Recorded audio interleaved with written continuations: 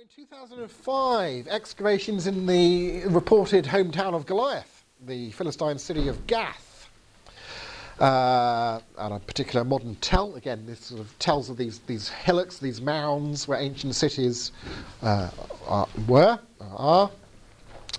reveals a Semitic inscription dating to the 10th, 9th centuries BC, bearing an Indo-European name that resembles Goliath. Head of excavations, Aaron Meyer, says of this inscription, it shows us that David and Goliath's story reflects the cultural reality of the time. So it's not saying, this pot belonged to Goliath, the giant, who, it doesn't, but it's like, okay, the Bible is accurately reflecting the kind of names that people had in this very specific location at that specific time. A Davidic state boule, again, small thing, size of a coin kind of impression. This particular anthropologist say our preliminary results indicate that this particular site they've dug up was integrated into a political entity that's typified by elite activities, suggesting that a state was already being formed in the 10th century BC. So some people who had said, okay, there wasn't a King David, have been forced to admit that there was a King David by the Tell dynasty, etc. So, but then said, but he was just a minor tribal chief, it was just a little thing. The Bible is looking at its past history through rose-tinted glasses when it said it was this great, the great golden age of Israel, the great state of David and so on. And they're saying here is a sign that there is a sort of political entity with a wide reach engaged in the sort of activities that states engage in. A state was already being formed in the 10th century. These boule date to the 10th century and lends general support to the historical veracity of David and Solomon as recorded in the Hebrew biblical texts, i.e. that they had these big sort of state apparatus kind of states and weren't just little local chieftains.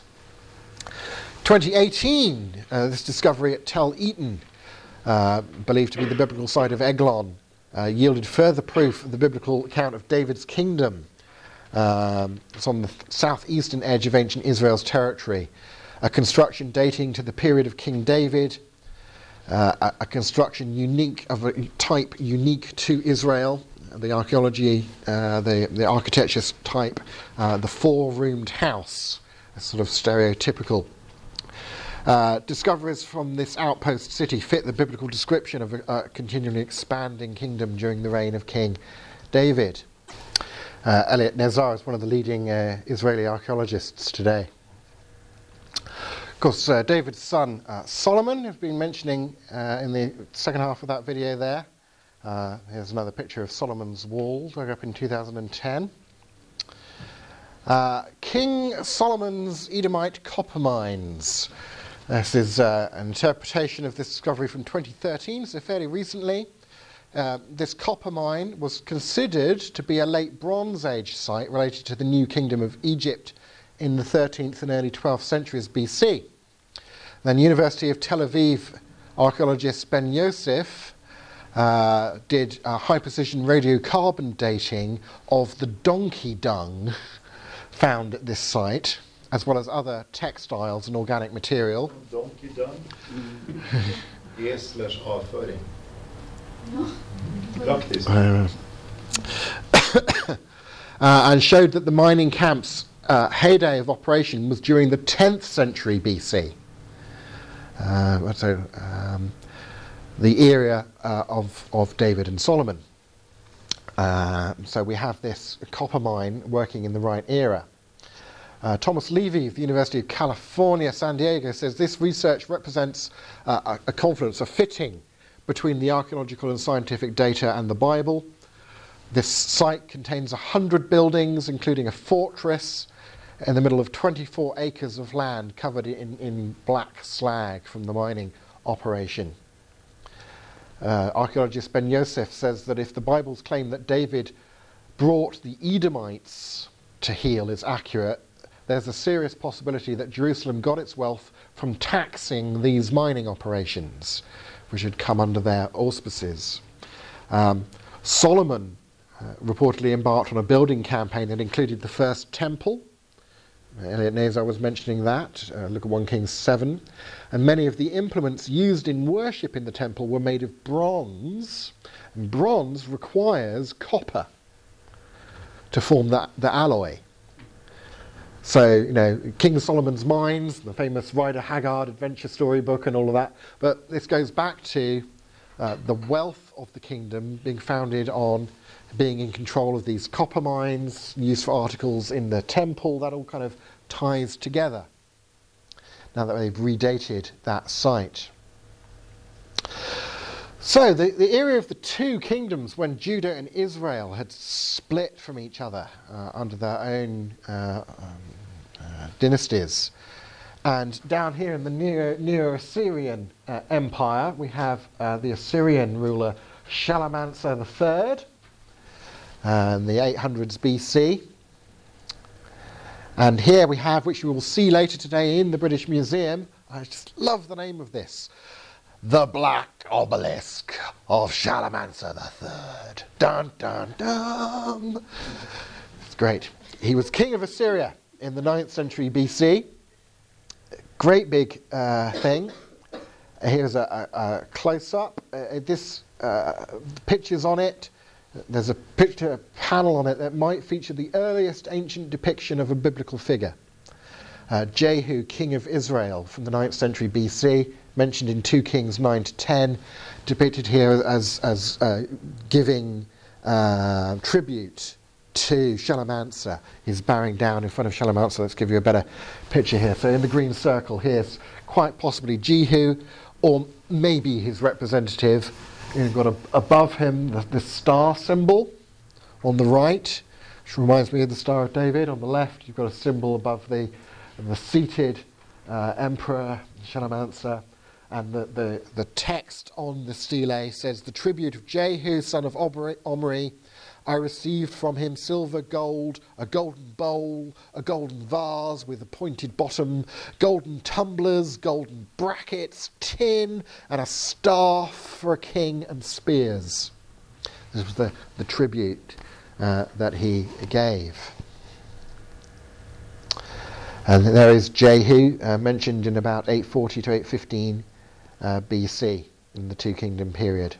So there we have maybe a biblical portrait, certainly a scriptural mention of that particular king at that particular time doing what the Bible said he was doing. So now we're beginning to move much more from being able to say the cultural background reflected in the biblical text fits with what we can find out about the culture. And we're getting to that stage where we're beginning to say, here's a thing at a specific time and date that relates to a particular person. The Bible says a particular person existed here and then. The archaeology says that particular person existed here and then. Because we've got more data surviving, because we're closer to us now. So it's not surprising that more specific stuff has also survived until now, yeah? Now, when Sargon II, king of Assyria, died in 705 BC, various subject states tried to throw off their subservience to him. Hezekiah, king of Judah, stopped paying tribute and entered into an agreement with Egypt. In 307, King Sennacherib, Sargon's son, began a campaign to squash this opposition to Assyrian rule, and Hezekiah expected the Egyptians to come to his aid. They did not. And you will read various biblical prophecies about the prophets at the time saying, Egypt is a reed. Don't lean on Egypt. You can't trust them. As far as you can throw them, mate. So, this is the Old Testament period of Hezekiah, around the time of Isaiah, and Sennacherib in the Assyrian, Sargon II and Sennacherib period there, right at the end of the Two Kingdoms period. 2 Kings 18, Hezekiah was 25 years old when he became king, and he reigned 29 years, and he rebelled against the king of Assyria and didn't serve him. And here we have a seal impression from Hezekiah. This seal says, belonging to Hezekiah, son of Ahaz, king of Judah. So the sort of thing, again, that we used to make drip wax onto a letter and put a signet ring seal into it to say, you know, this officially comes from this person. Here they would make impressions on clay, and then the clay would dry with the impression on it, on goods or whatever. Hezekiah's tunnel. And there's a few still photos. So in the 14th year of King Hezekiah, for the sake of David my servant, the angel of the Lord went out and put to death some 5,180, better translation, men of the Assyrian camp. When the people got up the next morning, there were all the dead bodies. So Sennacherib, king of Assyria, broke camp and withdrew. He returned to Nineveh and stayed there, says the Bible.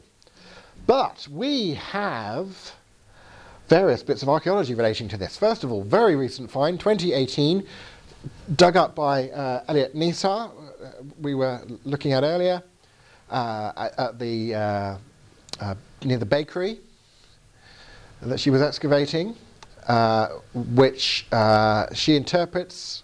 The first word is squished, but it says to Isaiah, belonging to Isaiah the prophet, very probably, just south of the Temple Mount. And they discover this relating to Isaiah, who we prophecy at the time. If we go back there. Yeah. Belonging to Isaiah, N-E-Y. You know, in many languages, V and B are the same, Y and I are the same. So Nabi is the name of prophet. Prophet, yeah. So Isaiah, and this could be, you know, because you may use letters without our distinctions. Thank you. So that's a really intriguing recent find, and not only what's written on it, but also where it was found and the kind of date, in terms of dating the sort of archaeological level that it was found at as well, fits the picture of it being Isaiah as described in the Bible.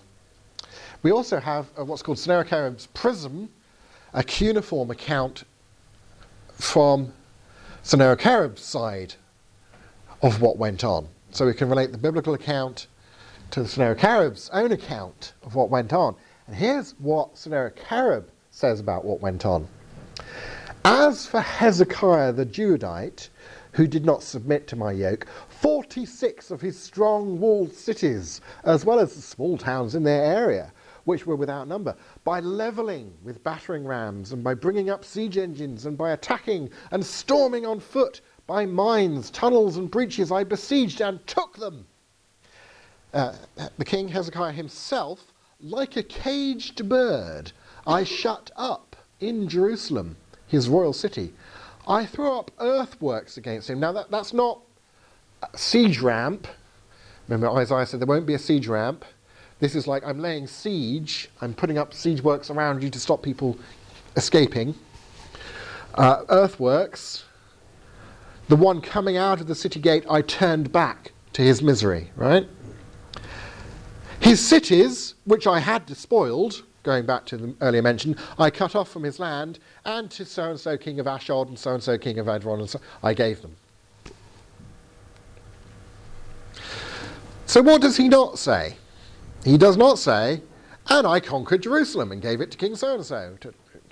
He just says, yeah, I surrounded Jerusalem, walled up the king in his own city, and then I went home. Because, of course, you don't record your defeats on your official propaganda. How interestingly those two accounts from inside and outside the Bible fit together. The Assyrian assault ramp into the defences at Lachish, which you can see here, the ramp, there we go, on that picture there. And at Lachish we found like various artefacts of arrows and slingshots and things. There is no evidence that Sennacherib laid siege to Jerusalem. Here in the British Museum you can see artefacts from the siege of Lachish, spearheads and arrowheads and the stones that they threw with the slings and so on. Don't have that at Jerusalem. And it is interesting to note that the Greek historian Herodotus in the 5th century BC writes about the destruction of Sennacherib's army and what he calls the entrance to Egypt, remembering where Israel is on the map. And he says that a plague of field mice chewed up the Assyrians' leather bowstrings and their quivers and their shield straps so that they couldn't fight anymore, and distributes this destruction of their fighting effectivity to divine intervention. So again, interesting. I mean, the Bible says, the angel of the Lord went out and killed a lot of Assyrians, and then they went home. This Greek historian from quite a lot later, sort of 500 years later, is saying, yes, Sennacherib's army was destroyed by divine intervention, and it was mice chewed up all their stuff.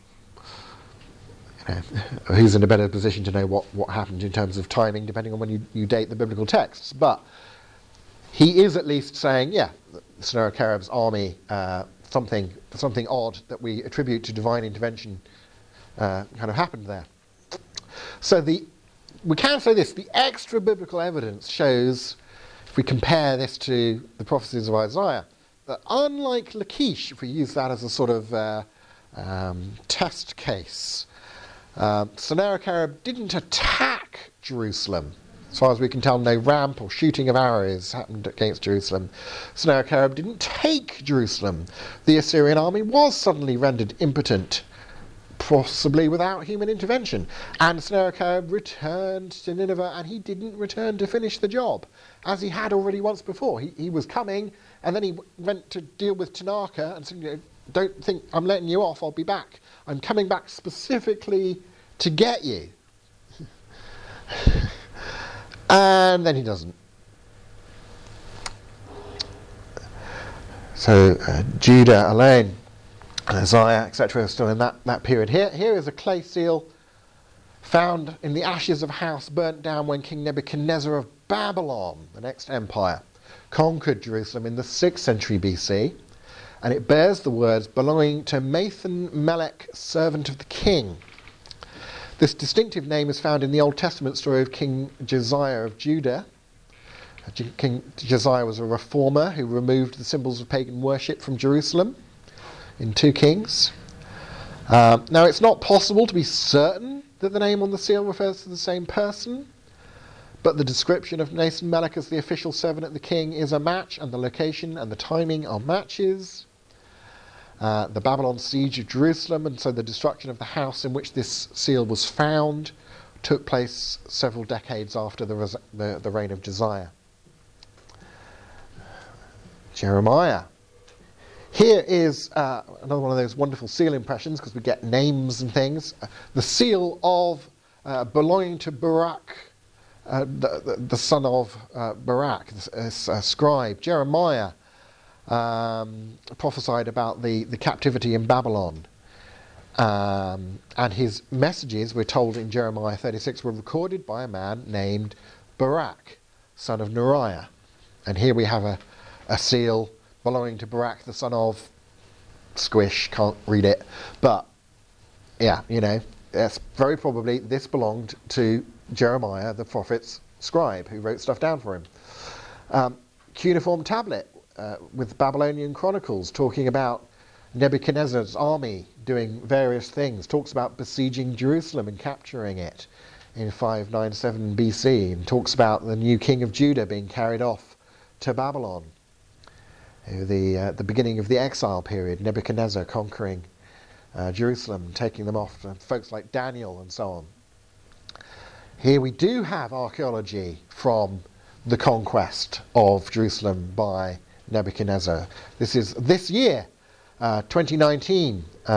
Hugh Gibson said this combination of an ashy layer full of artifacts that they've discovered, mixed with arrowheads and some very special ornaments, indicates some kind of devastation and destruction. Nobody abandons golden jewellery, and nobody has arrowheads in their domestic refuse. The arrowheads are the type known to be used by the Babylonians. Together, this evidence points to the historical conquest of the city by Babylon.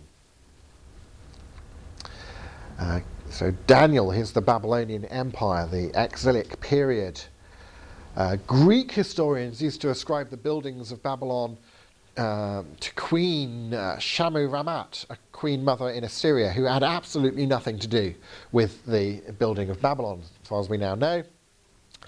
But according to Daniel 4:30, the building projects of Babylon are attributed to Nebuchadnezzar. Here he is, Nebuchadnezzar, walking on the palace of his roof and saying, "Is not the great Babylon I have built by my mighty power to glorify my majesty," and so on. And it's true to say that until about a century ago, it was commonly claimed that Nebuchadnezzar had never existed. He's just made up. But now we have various bits of archaeology from Babylon that mention King Nebuchadnezzar. Stones with his inscription on it saying, Nebuchadnezzar, king of Babylon, who cares for these various gods, eldest son of Nabopolassar, king of Babylon. It's like, I built this place, I built the other place. The cylinder of Nebuchadnezzar II describes 3 palaces that Nebuchadnezzar built for himself in Babylon. It's a fairly recent find of a tiny little cuneiform script on a little bit of clay again, but it just mentions this guy Nebu-Sarskim, chief eunuch of Nebuchadnezzar II. And this visiting professor at the British Museum was going through cataloguing various finds, and he thought, that name seems a bit familiar. Came across Nabu Shurusha Erkin, and people in ancient days, again, like the spelling, it was a bit variable, and you could spell people's names different ways, and it'd still be the same person. But here we have, described in a hand 2,500 years old, the chief eunuch of Nebuchadnezzar, king of Babylon.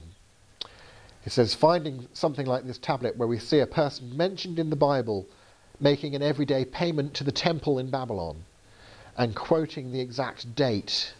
It's like, I made a donation to the temple on this date. Yeah.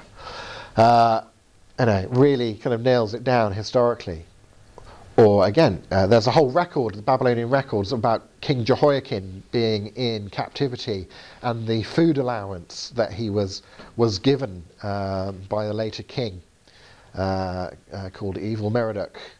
And it's mentioned in the Bible, the provisions from the king, a regular ration given to him, a portion for each day in all the days of his life. And here we have the Babylonian record of what those portions were. So much olive oil every week and so on. To 1.5 litres of sesame oil for Jehoiakim, king of Judah, 2.5 litres of sesame oil for the sons of the king of Judah, 4 litres of sesame oil for the 8 men of Judah, probably underlings, and so on. Another little seal, Eliakim, the steward of Jehoiakim, mentioned in 2 Kings 19:2. Here we have his seal, the property of Eliakim, steward of Jehoiakim. Now, you know the story of Shadrach, Meshach and Abednego being thrown into the fire for not worshipping and bowing down to the golden statue and all of that. Now, look, there isn't any archaeology that proves that happened. We can't do that. But we do know, for example, that another earlier Babylonian monarch called Rimsin used burning as a form of execution. We know that there are all these building projects going on, and they used to make, and you'll probably see some of them in the museum, these glazed tiles that the Babylonians used, that you would need very hot furnaces for, and so on. And evidently, there is a 5-sided clay prism found in Babylon, now in the Istanbul Museum, that gives a list of various people. And 3 men listed on this prism, their names have pronunciations that are very similar to the name of Daniel's 3 friends. Again, you can't prove that they're the same people, but that you have 3 very similar names on this list is interesting, and at least speaks to, again, the cultural background of the story. Let's have a look here. So we've got Aridu Nabu, official of the royal prince. This name is equivalent to the Aramaic name Abednego. Arid Nabu, Abednego, may in fact be the mention of one of Daniel's friends. Another name on the list is Hananu, commander of the king's merchants.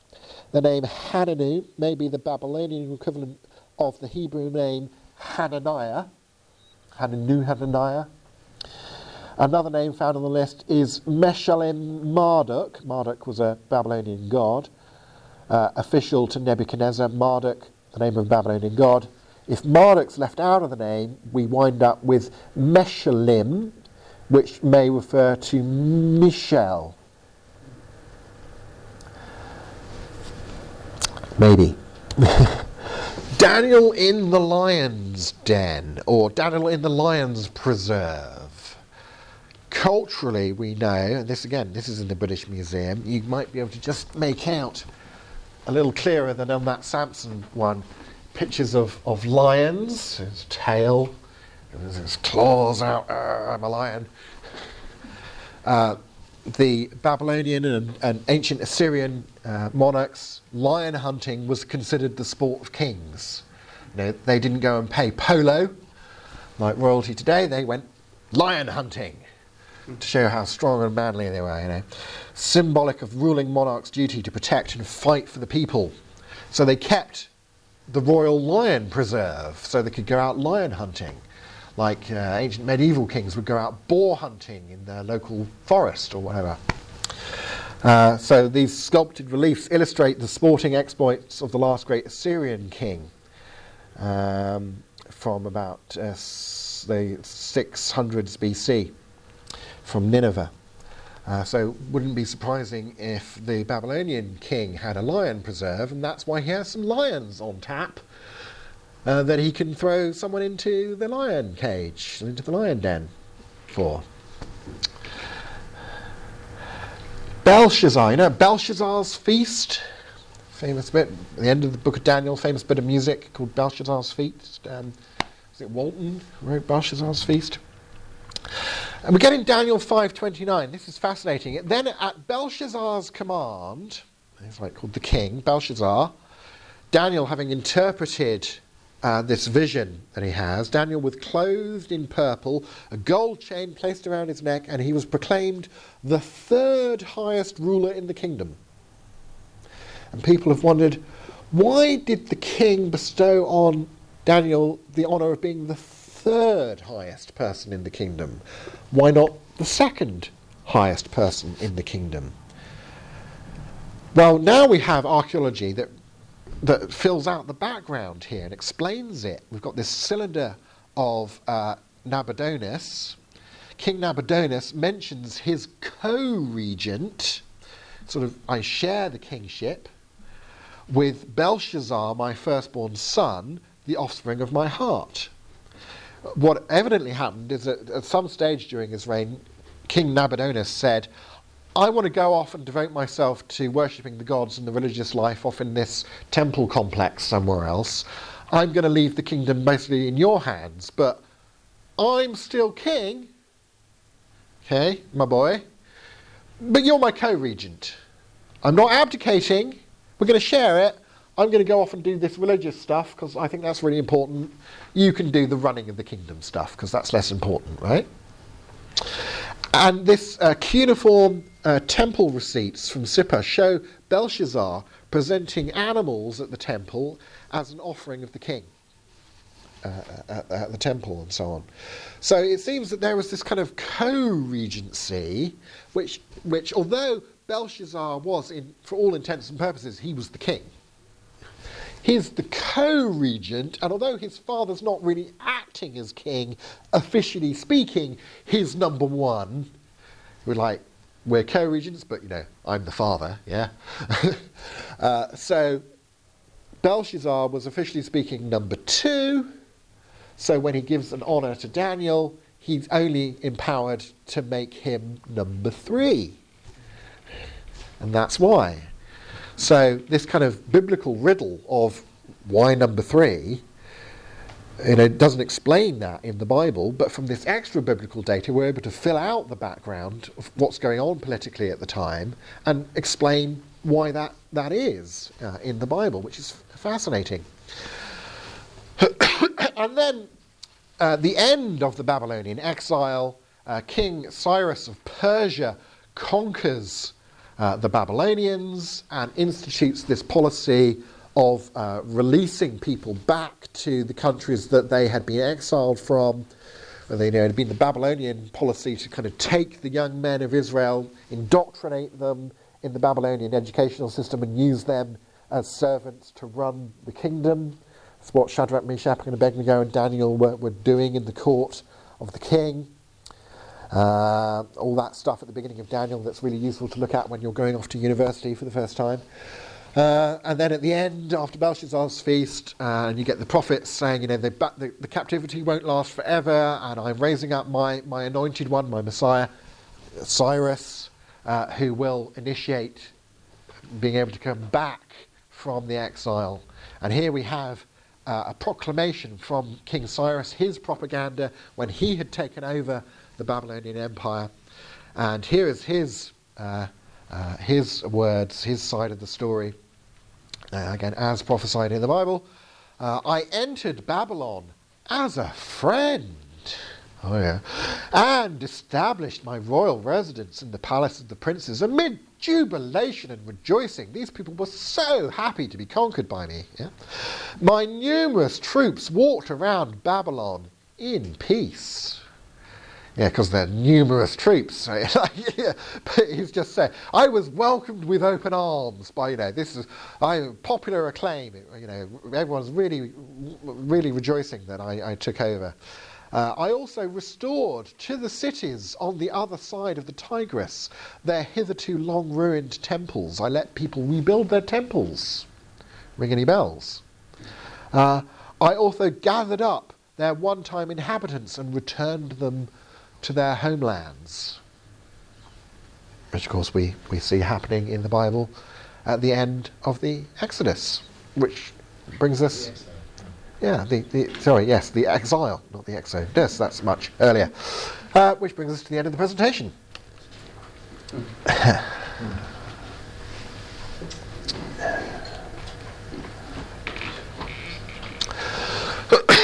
So, lots of pictures, lots of things, but you get the general idea.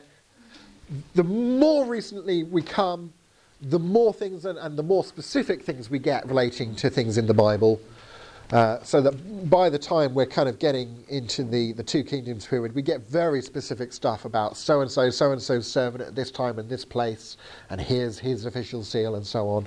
We push back further into history, of course that's harder, but we can at least say the Bible has a sort of accurate knowledge of the kind of culture and customs and architecture and so on of the times, which fits much better the idea that these biblical books from earlier were written earlier, or at least had access to sources of knowledge from earlier, than the sort of minimalist theory that this was all made up during the Babylonian exile would hold. Yeah. Thanks so much, Pete. This is kind of a framework. It's not so much all the details at this moment, but it's the framework, to put it. And, this timeline, the whole time, and I think it's so helpful to think when we are going to walk around with Beth Grove this afternoon, to actually ask ourselves, where on the timeline are we? Yeah.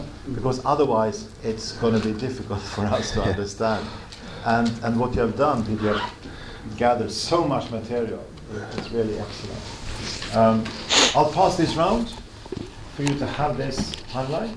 You have it, of course, on the PowerPoint that you got, but still, it's very useful to have.